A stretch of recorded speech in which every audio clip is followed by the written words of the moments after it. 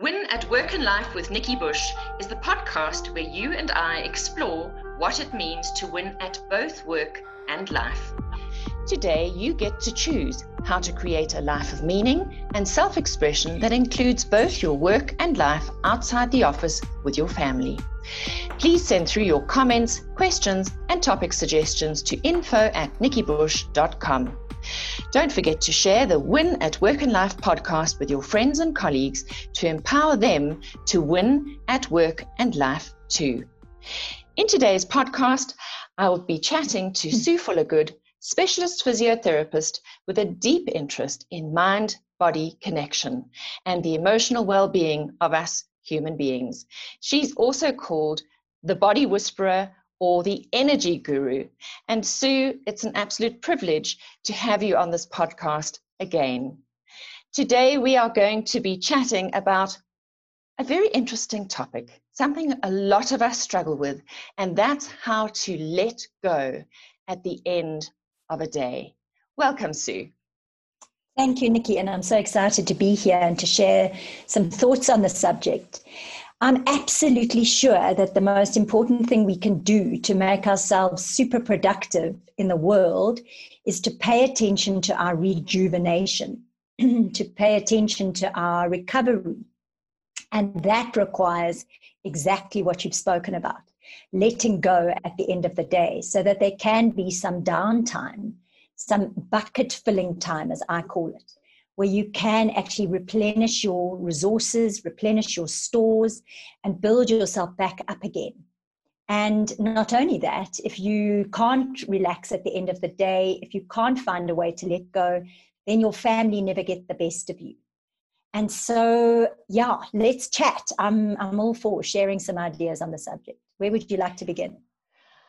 Well, Sue, I think on an ordinary day, we battle with this because we are very busy people. We are multitasking, we work, we're parents at the same time, and the lines between work and life get very, very blurred. And now we find ourselves in the time of the coronavirus, many of us obviously right now in lockdown. And some people, of course, are essential services or healthcare workers who are running a very, very long and demanding day.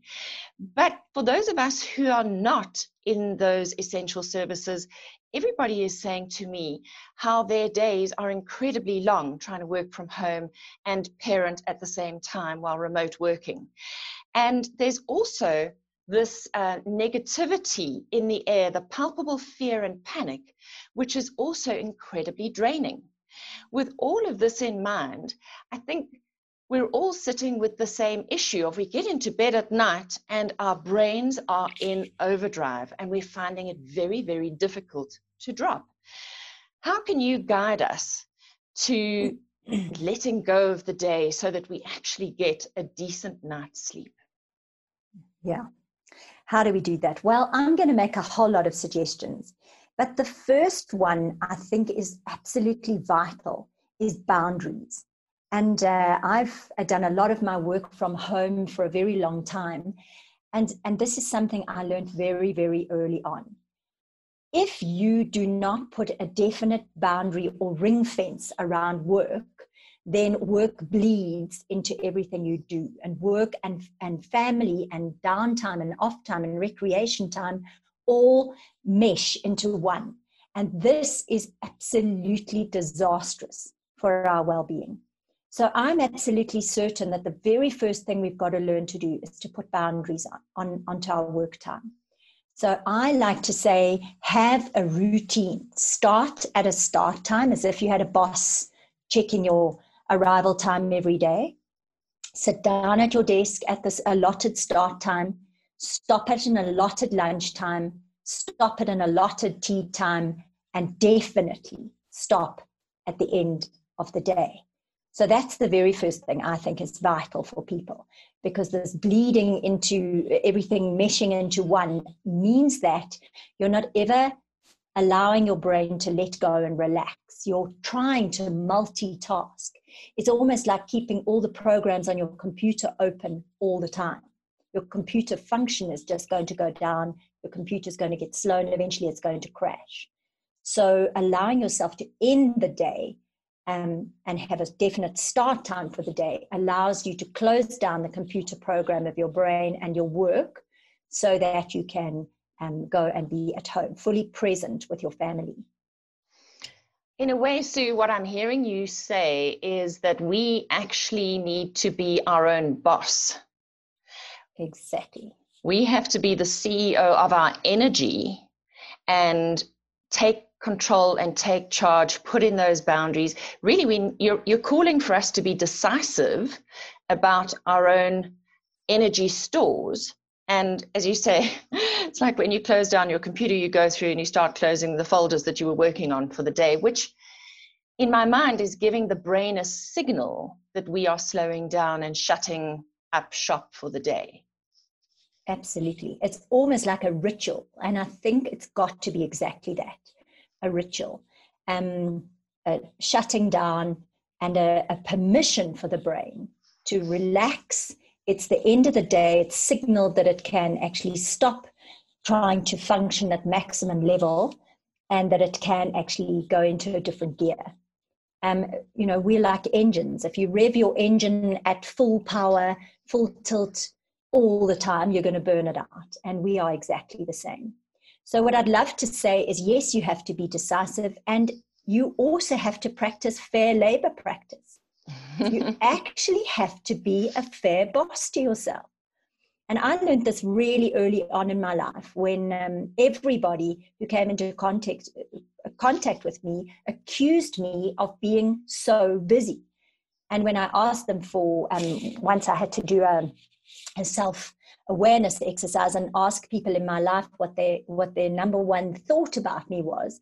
And the number of people who came back and said driven drove me nuts. I thought, jeepers, I don't want to be known for being driven. And then I recognized that I wasn't practicing fair labor practice. And I needed to actually change things around, because actually balanced would be a much better word for me than driven.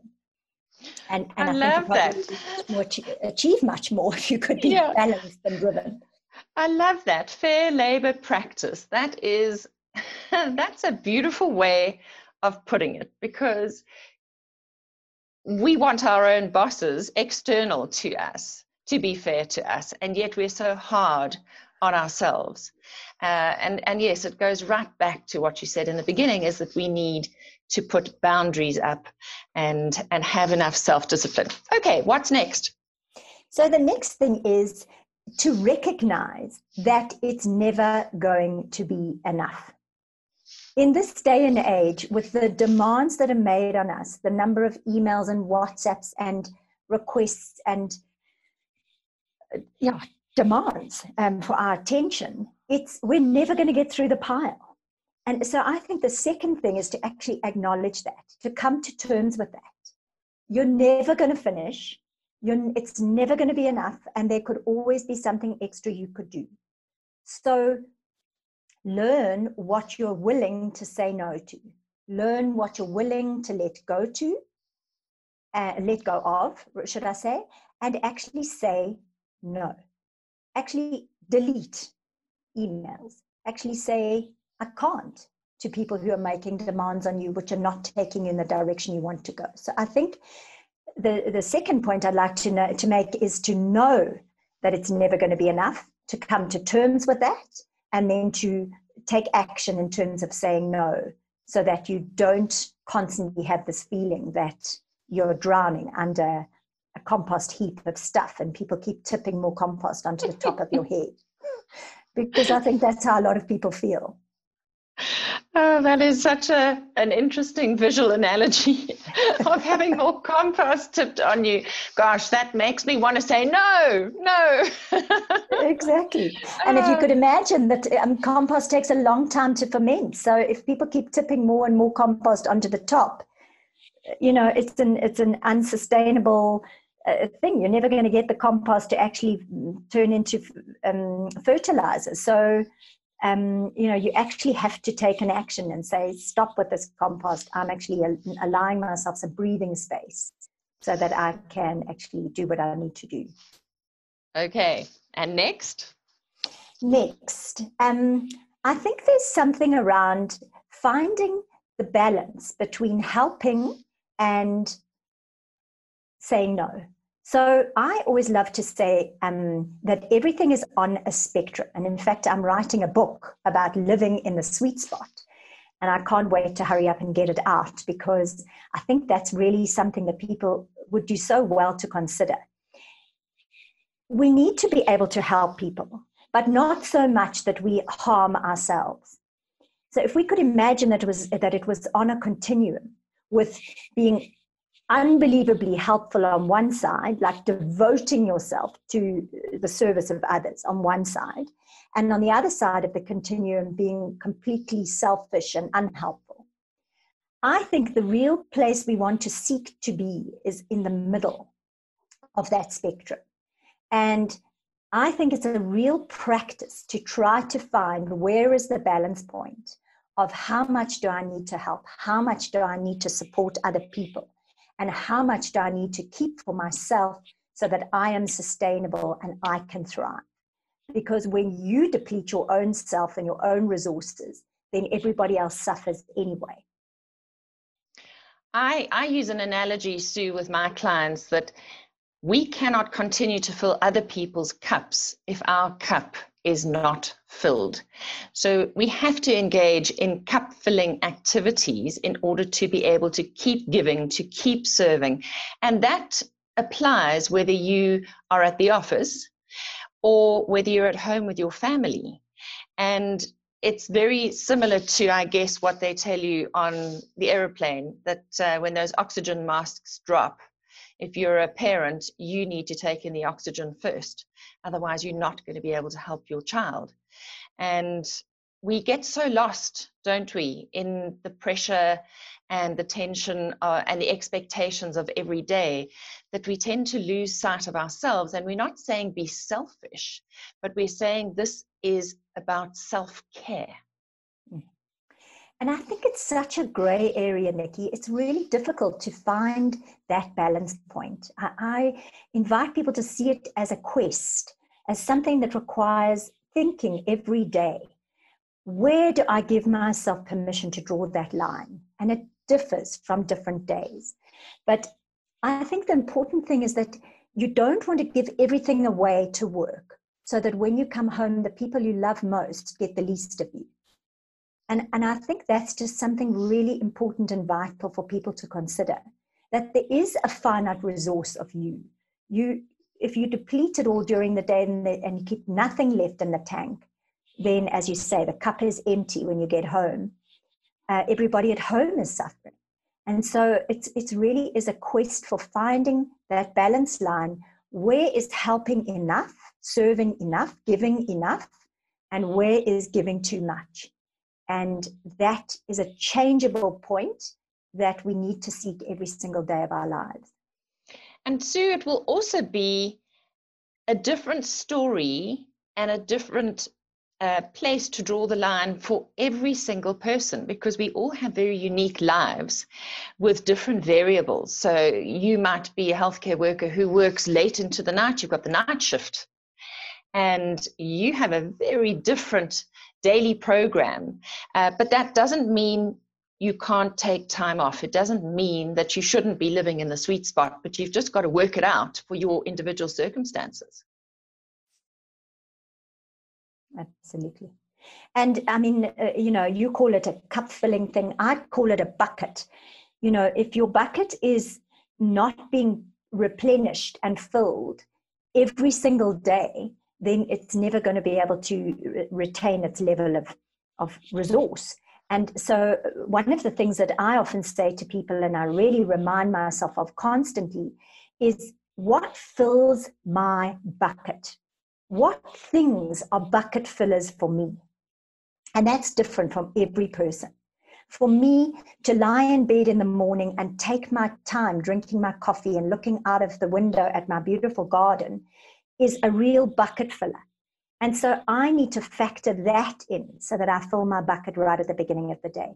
But what do you need to do? For some, it's a bubble bath. For others, it's a candlelit dinner. For others, it's reading their book on the bed or on the couch. For others, it's a TV series. Find what your bucket fillers are And the important thing is to make sure that the hose pipe is in the bucket, filling the bucket. It's not pouring water on the floor. In other words, you are getting replenished by what you're doing when you're having downtime and when you are in a bucket filling phase of your day. And I really urge people, this seems so important to me, having worked with people for 30 years in my clinic and in my coaching practice. People think it can be done at the weekend. They think it can be left for holiday time or for the end of the year break. It cannot. You have to fill your bucket every day for you to be sustainable. And I call it having sustainable pulsing energy. If you're going to have sustainable pulsing energy, you've got to attend to your bucket filling every day. I love that analogy of make sure that the hose pipe is in the bucket. And how often do we actually not ensure that that is the case? Exactly. And, you know, for your family, you know, a lovely dinner might be a bucket filling, but for you, it might not help. You've got to find, because you're just giving out and giving out. Well, I did a little thing the other day after our last conversation. I reframed it as, what would give me joy today? What if I had to pick one little thing that would give me joy over and above the personalized meditation that you gave me, which has been so useful in letting go of the day? And it was to go and pick some flowers in my garden. And I realized that through this panic of getting into lockdown, that I'd not taken a walk in my little garden for probably about 2 weeks, not intentionally. You know, I hadn't intentionally gone out to have a walk. And I get fed by looking at my plants and my flowers and, you know, what I've done in the garden. And I realized that it had been quite some time since I'd picked a couple of flowers, and I just put them in a tiny little crystal vase, and I cleared my bedside table, and I put those flowers next to my bed. And it was like I had given myself the most beautiful gift. And it didn't take me more than 10 minutes to go and do. But it was a visual anchor that this is a little bit of joy that fills my emotional cup, fills my bucket. And every time I look at those flowers, I get that same sense of, that was something just for me. That was a little bit of self-care. I love that you say that. And I love that you did that, because, I mean, it's such a little thing. And for heaven's sake, that we don't have time to do that is just insanity. And of course we do, especially if we know that when we do that kind of thing, our productivity goes up. Our ability to focus and perform and give and serve increases. So actually it's win-win. Why on earth would we not do such a thing? So I love what you say. I'm exactly the same. I need to get into nature. And in unlockdown conditions, I love to go for long runs or rides on my bicycle or paddle my boat on a dam. I just need to be outside in the fresh air with the sun on my skin and the breeze in my hair. That's what fills my bucket. So right now under lockdown, I know I've got to get out there into the garden. I've got to lie on the grass. I've got to pick up the leaves and squish them in my hand and look at the clouds. And yes, I can't do the things I normally do, but I have to find a way to give myself that joy. I just love the word joy. It's fantastic. And it's connecting joy for me with the word stopping. Stopping it's quite an active word. When we choose to stop, we choose to take a pause, we're really not good at this because we tend to eat on the run. We tend to multitask. We're driving and eating and listening to something. We're always doing more than one thing at a time. So our energy is being dispersed in so many different directions. And even when we think we are taking downtime, as you said, having dinner with the family might not be the thing that fills your cup that you need right now. So after having dinner with the family, what is the single thing you are going to choose to do for you, whether it is that bubble bath or a meditation?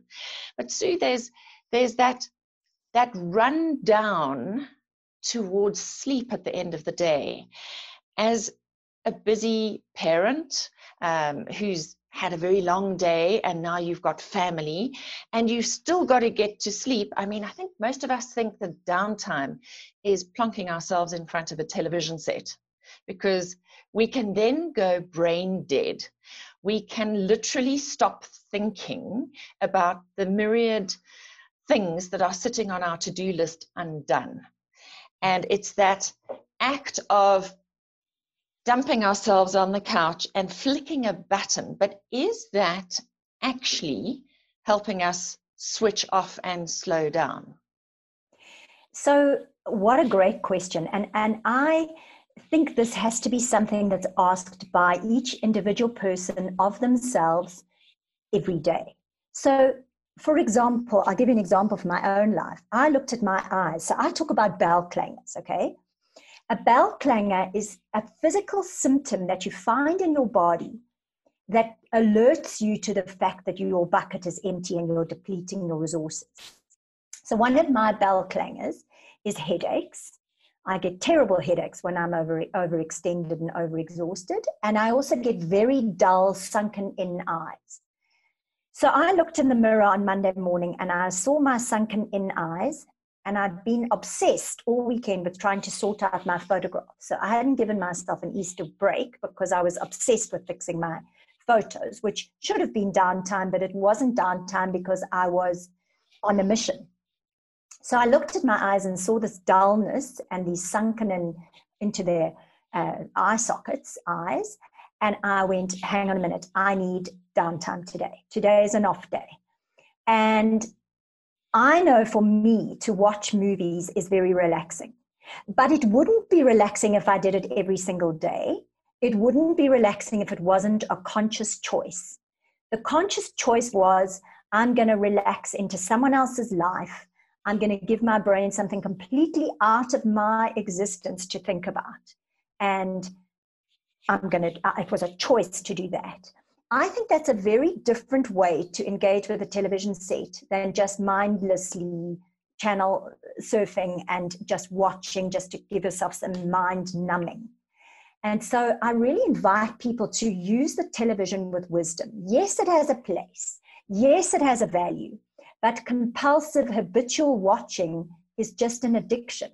And it's just doing exactly that, numbing your brain. It's not filling your bucket. It's not necessarily bringing you joy, it's just bringing you numbness. And so I invite people to make a conscious choice every day. Is this a series night? Is series going to really fill me up? Or is there something I'd rather do? And make that choice daily. But the point I'm trying to make is make it a choice. So don't just habitually fall into it because that's what you do every night. And the TV's on, and that's what you're obviously going to follow on next after dinner. What I'm hearing you say, Sue, is that we need to be thoughtful about ourselves, our needs, and the personal strategies that we create around letting go, switching off, and filling our cups, that it needs to be thought out and customized for ourselves. Absolutely, Nikki. And not only for ourselves, but for ourselves day by day. You know, so that we, on a different day, you may need something else to replenish you. You know, for example, if you've been sitting all day, to go and sit and watch TV is just insane. What about doing a bit of yoga? What about doing some movement to actually get your body moving? What about switching on the music and dancing? So be thoughtful, be mindful, and be conscious about the choice. And another word that comes to mind here is self-awareness. You mentioned the word numb. And when we become really overwhelmed, we tend to go, or certainly I do, into a place of almost overdrive and over control to try and control what's out of control. And at the moment, I'm speaking to a lot of people during this COVID-19 lockdown who are exhibiting very similar behavior, that feeling completely out of control because your freedom has been curtailed, your choices have been limited. Now we want to over control what we what we've got in front of us, which is our work for the most part, or our children, and losing that sense of self-awareness. And one of my symptoms I've realized in the last few days is that I'm pushing myself beyond where I should and working very long hours, as many people are reporting they are. And my physical symptom, like you were talking about your sunken eyes, my physical symptom is I feel I can't control my eyes, that my eyes are going all over the show because they're so tired that I feel like I'm not actually able to focus properly. And that's becoming my bell clanger. Great. Well, I'm so glad you know it. And now you can tune in medical terms, we call it a red flag, and you can use that as your absolute red flag. The instant you have a sensation behind your eyes, you know, wow, I'm in trouble here. But what I'm really hoping is that people can get to the stage where they don't wait till the bell clangs.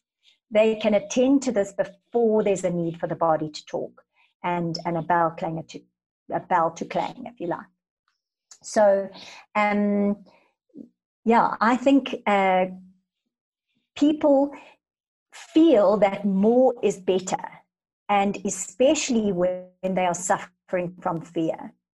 And I think this is a time in which fear is exquisitely prevalent, and everybody's suffering from fear because we are uncertain.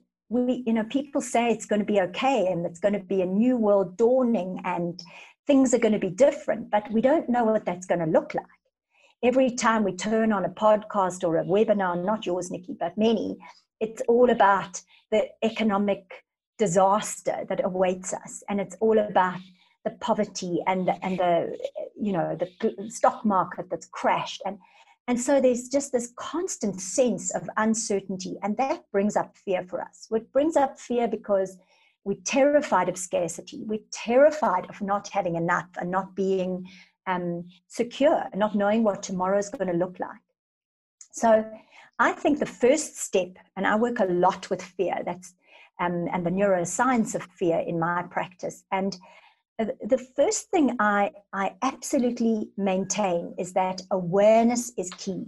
So once you can actually tell the truth to yourself that I'm suffering from fear, then you can actually have it so far into your conscious mind that you can actually be there for yourself in a supportive capacity. And I did a very interesting exercise I'd love to share with you all this morning. As part of trying to understand fear, I decided to take up, in years gone by, parachuting.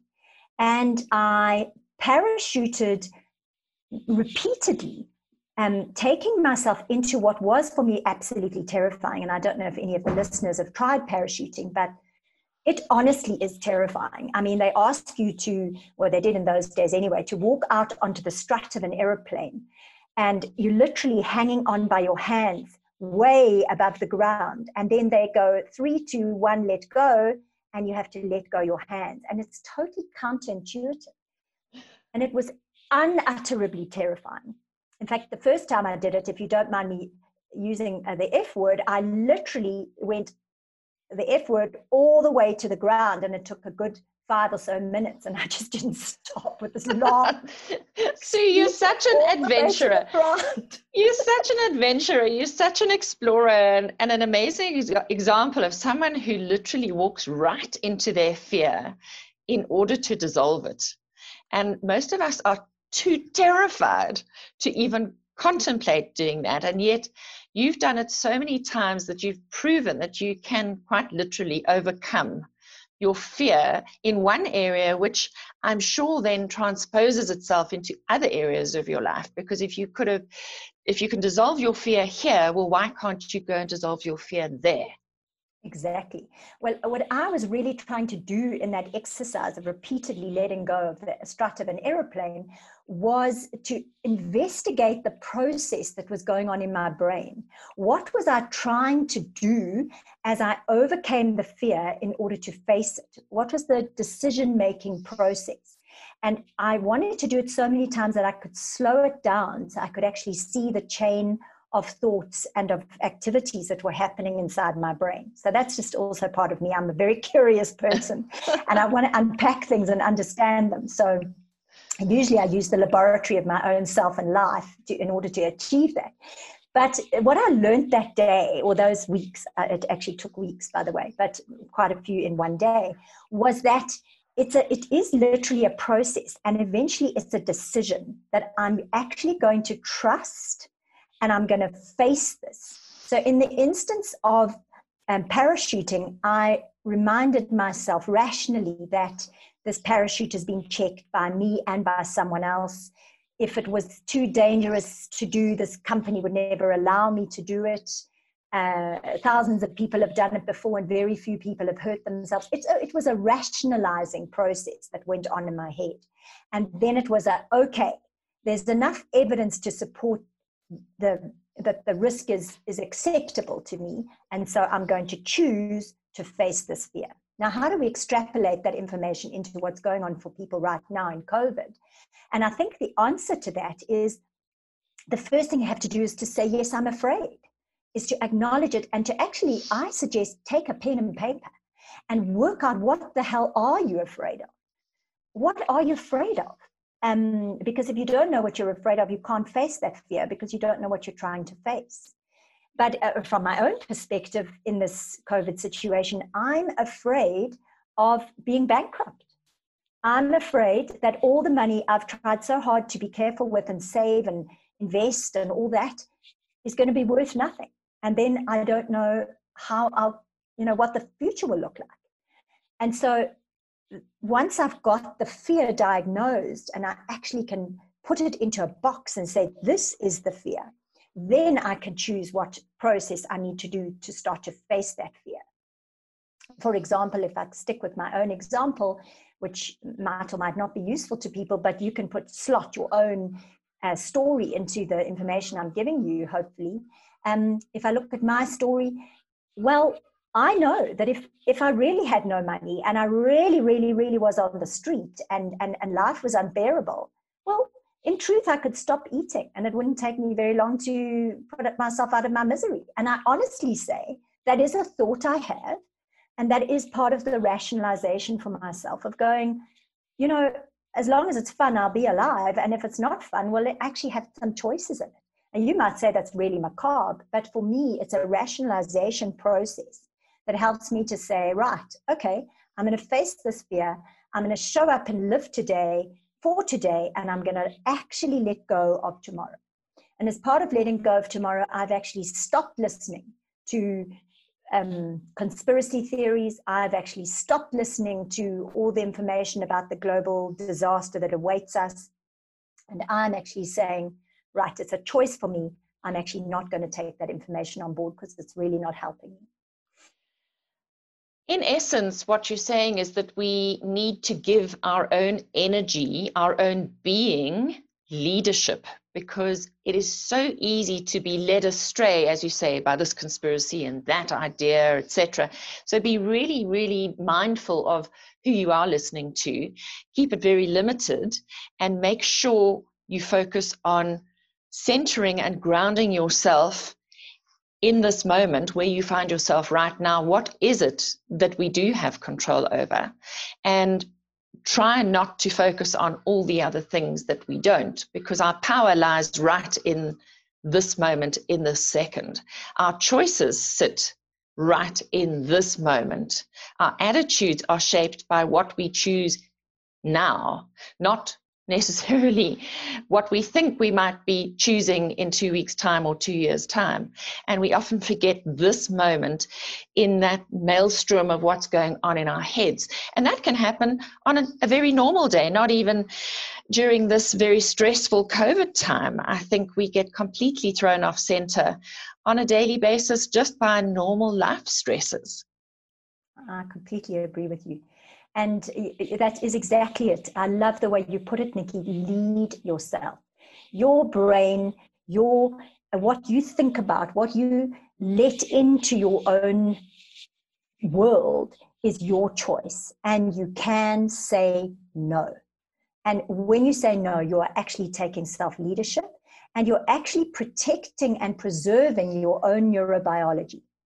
So in my instance, for example, I noticed that when I listened to those conspiracy theories telling me how dreadful the world was going to be and how all my freedom was being taken away, and I noticed my neurobiology was changing. My cortisol levels were going up, my adrenaline levels were going up, my serotonin levels were going down, and I just didn't feel happy anymore. I felt worried and stressed and anxious, and I'm the boss of my mind. I'm the boss of me. So I can lead myself by saying no to information, by saying no to thoughts, and actually allowing myself to think the thoughts that are going to give me the neurobiology that's going to support my success. And to take it one step further, support my joy, actually. Yeah, I love that.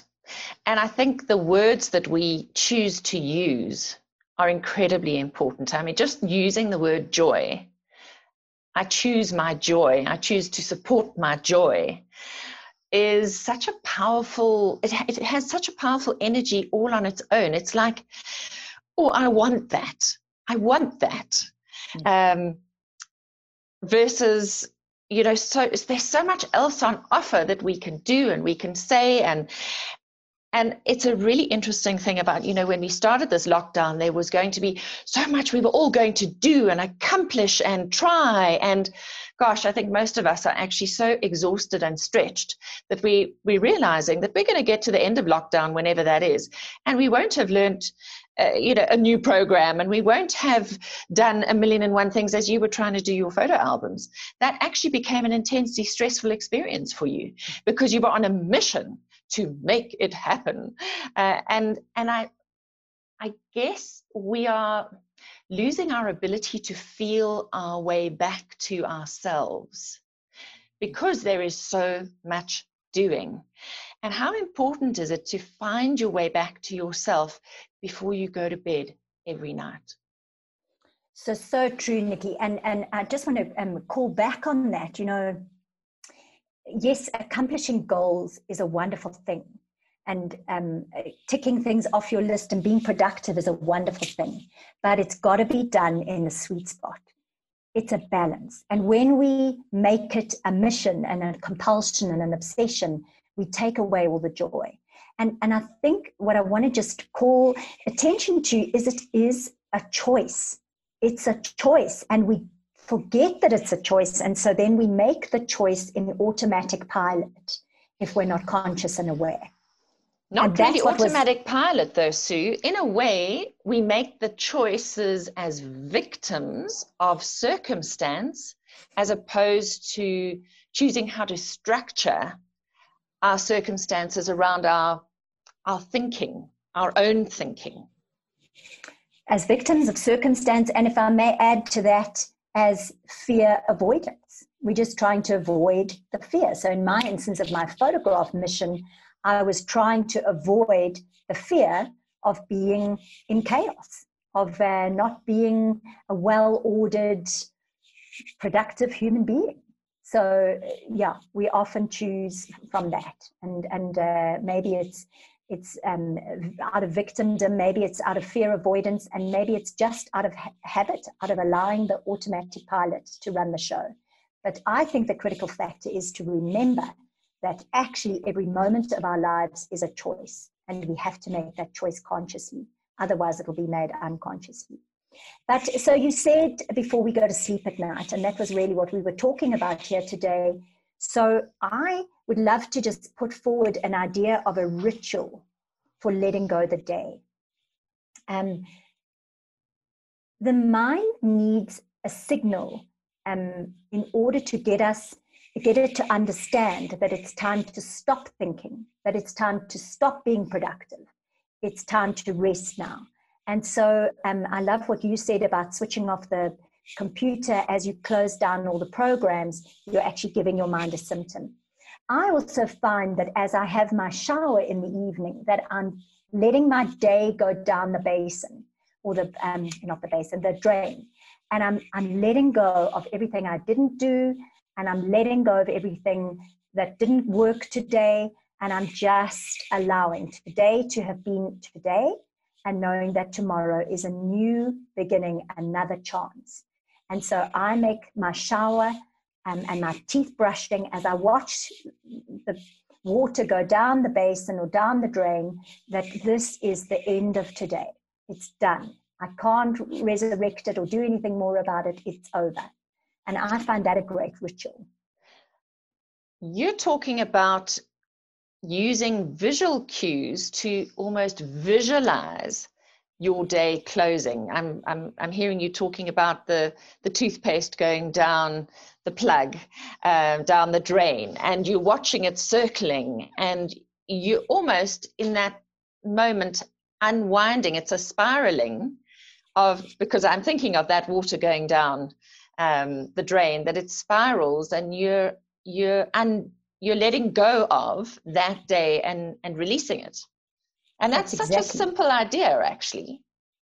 It's exactly it. You know, I often do it as a practice for myself in a meditation, but I also do it a lot with clients of mine when I'm working with them. Just to hold something in your hand and let it go. That is literally that, just letting it go, letting it fall, letting it go is what it's all about. And actually saying, I have no power to go backwards and redo it. It's done, it's finished, gone.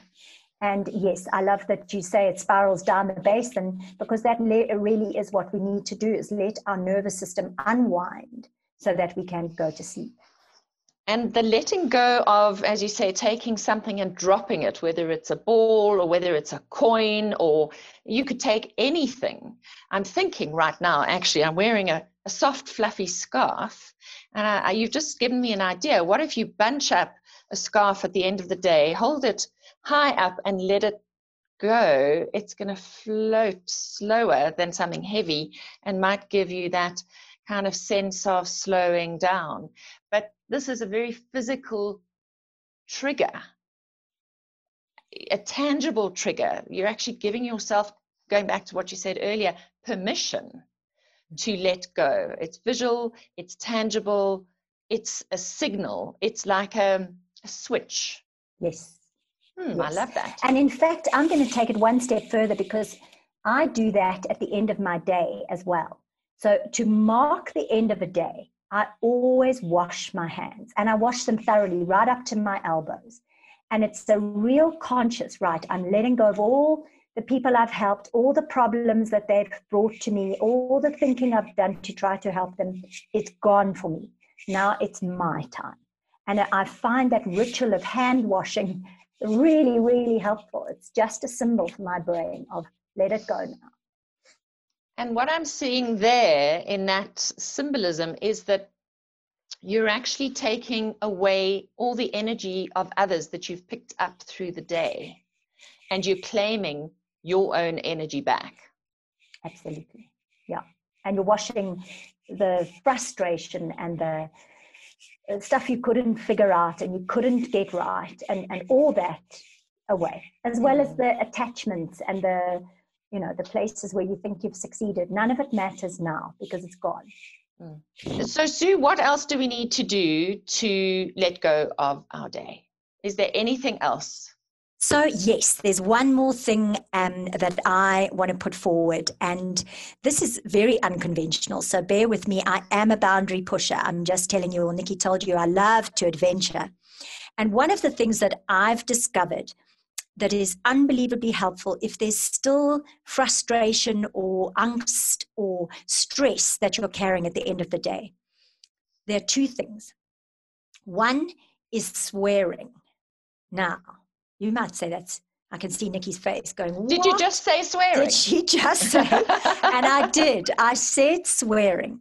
In fact, I've got a whole chapter in my book on swearing, because swear words come from a different part of the brain to the rest of our language. And the reason is because we're trained from a young age that they carry emotion. And there have been many studies, one particularly good one from Harvard University, that have showed how a swear word can release emotion. They've done studies where they've found that your pain tolerance goes up when you swear. So, for example, if you had to put your arm in a bath of freezing cold water, you would be able to keep your arm in that freezing cold water for a lot longer if you were allowed to swear. So I find when I've had a really tough, challenging day, when there's been a lot of emotion, I literally let out as many expletives as I possibly can. And I find that in the end, I pack out laughing. And that is such a useful ritual. My children and I use it together a lot as well. If anybody's had a big disappointment, we go, right, here's the ring fence. We've got 5 minutes. Swear as badly as you can and let it all out. And everybody joins in support, and it always lands up in fits of laughter because of the amazing words we can come out with and the number of different ways you can say the same thing. But the emotion it releases is fantastic. But if you don't like swearing and you just simply can't bring yourself to use a swear word, screaming also helps. And I sometimes find at the end of the day, if I really can't unwind, that to stand, if you like, under the silver of the moon and actually let it all out, screaming, shouting, whatever, really, really helps. So hopefully I don't do it loud enough to bother my neighbors, but it does help me to release any emotion before I try and sleep. Because if I don't, that emotion's going to go round and round in my unconscious mind, and my nervous system is not going to be able to unwind and let me into a deep sleep. Failing that, a pen and paper. And I like to write things like, I'm pissed off about, and I'm so angry because, and I just vomit it all onto the page. And then I tear it up and throw it in the dustbin. And that often releases it for me if I'm still carrying stuff. What we're talking about here is that we need to allow ourselves and give ourselves permission to vent. We are often so polite that we don't actually give any airtime to how we really, really feel. It's something that I've encouraged families to do over the years in the car. Like if there's some tension, have a primal family scream where everybody screams and we all go 1, 2, 3 and you scream. Who can scream for the longest and the loudest? And kids absolutely love it. And it's amazing how everybody feels so much better after they've had a primal scream. So very much like what you're mentioning here. Well, I'm going to have to try this, Sue. Okay. Other than venting, what else? Well, I'd say that's quite a lot. And I would say that if you can start doing these things, you're going to give yourself the opportunity to let go, to relax, to unwind, to allow yourself to be as you are, to feel the emotions that you do feel without policing them, but actually to give them credence and permission to be there, and to release them wherever and however you can, and to pay attention to the self-care, and to make boundaries around your time, and to give yourself permission to have a balanced life with as much off time as you need for you to be able to thrive and be sustainable, and to pulse with energy and joy. So you haven't mentioned meditation. Is there a place for meditation in this letting go ritual towards bedtime? So thank you for raising it, Nikki. And one of the reasons that I haven't mentioned meditation right now is because I prefer myself to meditate first thing in the morning. Because for me, meditation is about focusing my brain, and I want to do that first thing in the morning. In the evening, it's more about relaxing. And so, yes, breathing, yes, listening to gentle music or listening to the sounds of the night. If you call that meditation, great. Then yes, meditate at night. But for me, that's more just relaxing, conscious relaxation. But I do my actual focused meditation where I'm taking my brain and I'm giving it something to anchor onto and focus onto. I do that first thing in the morning. So that's the reason I didn't mention it now. I've got one last thing to mention, and we did talk briefly about sleep in our previous interview, but in case people haven't heard that podcast, so many people watch television just before they go to sleep. In terms of this letting go of the day, where would you position television watching if you are going to watch TV before you go to sleep? So I'm so happy you raised it, and I didn't mention it because we talked about it in our previous podcast, but right to say some people, of course, may not have listened to that podcast. So screen time just before you go to sleep makes it impossible for your nervous system to unwind.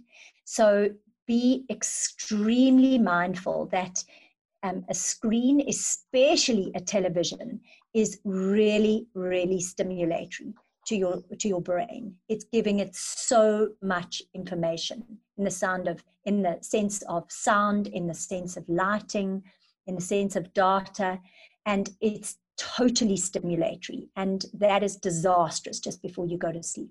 So far better would be to switch off the television at least half an hour, preferably an hour, before you want to go to sleep. Switch off your phone and put it outside your room, and then put yourself into bed after you've done your ritual and your cleansing ritual, and read your book or listen to gentle music or snuggle with your loved one who is lying beside you if they are, and really allow your body to unwind in that way. So we don't want to be overstimulating, and the television is the worst thing for that.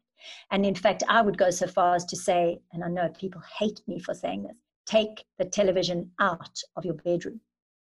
It's not a bedroom piece of furniture, because honestly, the bedroom is about relaxation, unwind, and sleep, and the television is about everything except that.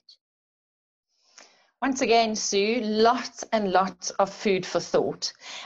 You really have a way of giving amazing visual analogies that we can put to practical good use straight away. Thank you so much for adding to the Win at Work and Life podcast with your wisdom and your experience. Sue, where can our listeners get more information about you and the work that you do? So I've got two websites. One is www.bodybrilliance.co.za, and the other one is www.theenergyincubator.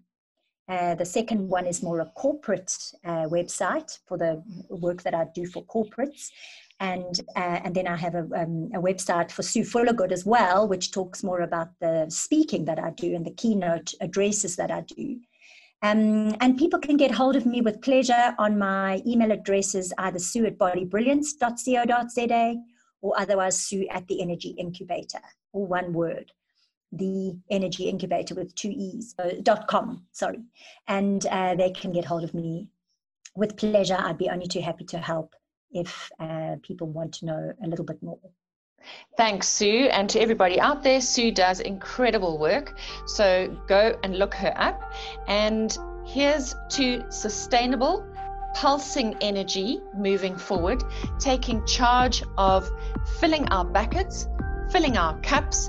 And please don't forget to share the Win at Work and Life podcast with your friends and colleagues to empower them to win at work and life too. Thank you, Sue. Thank you, Nikki. Have a great evening.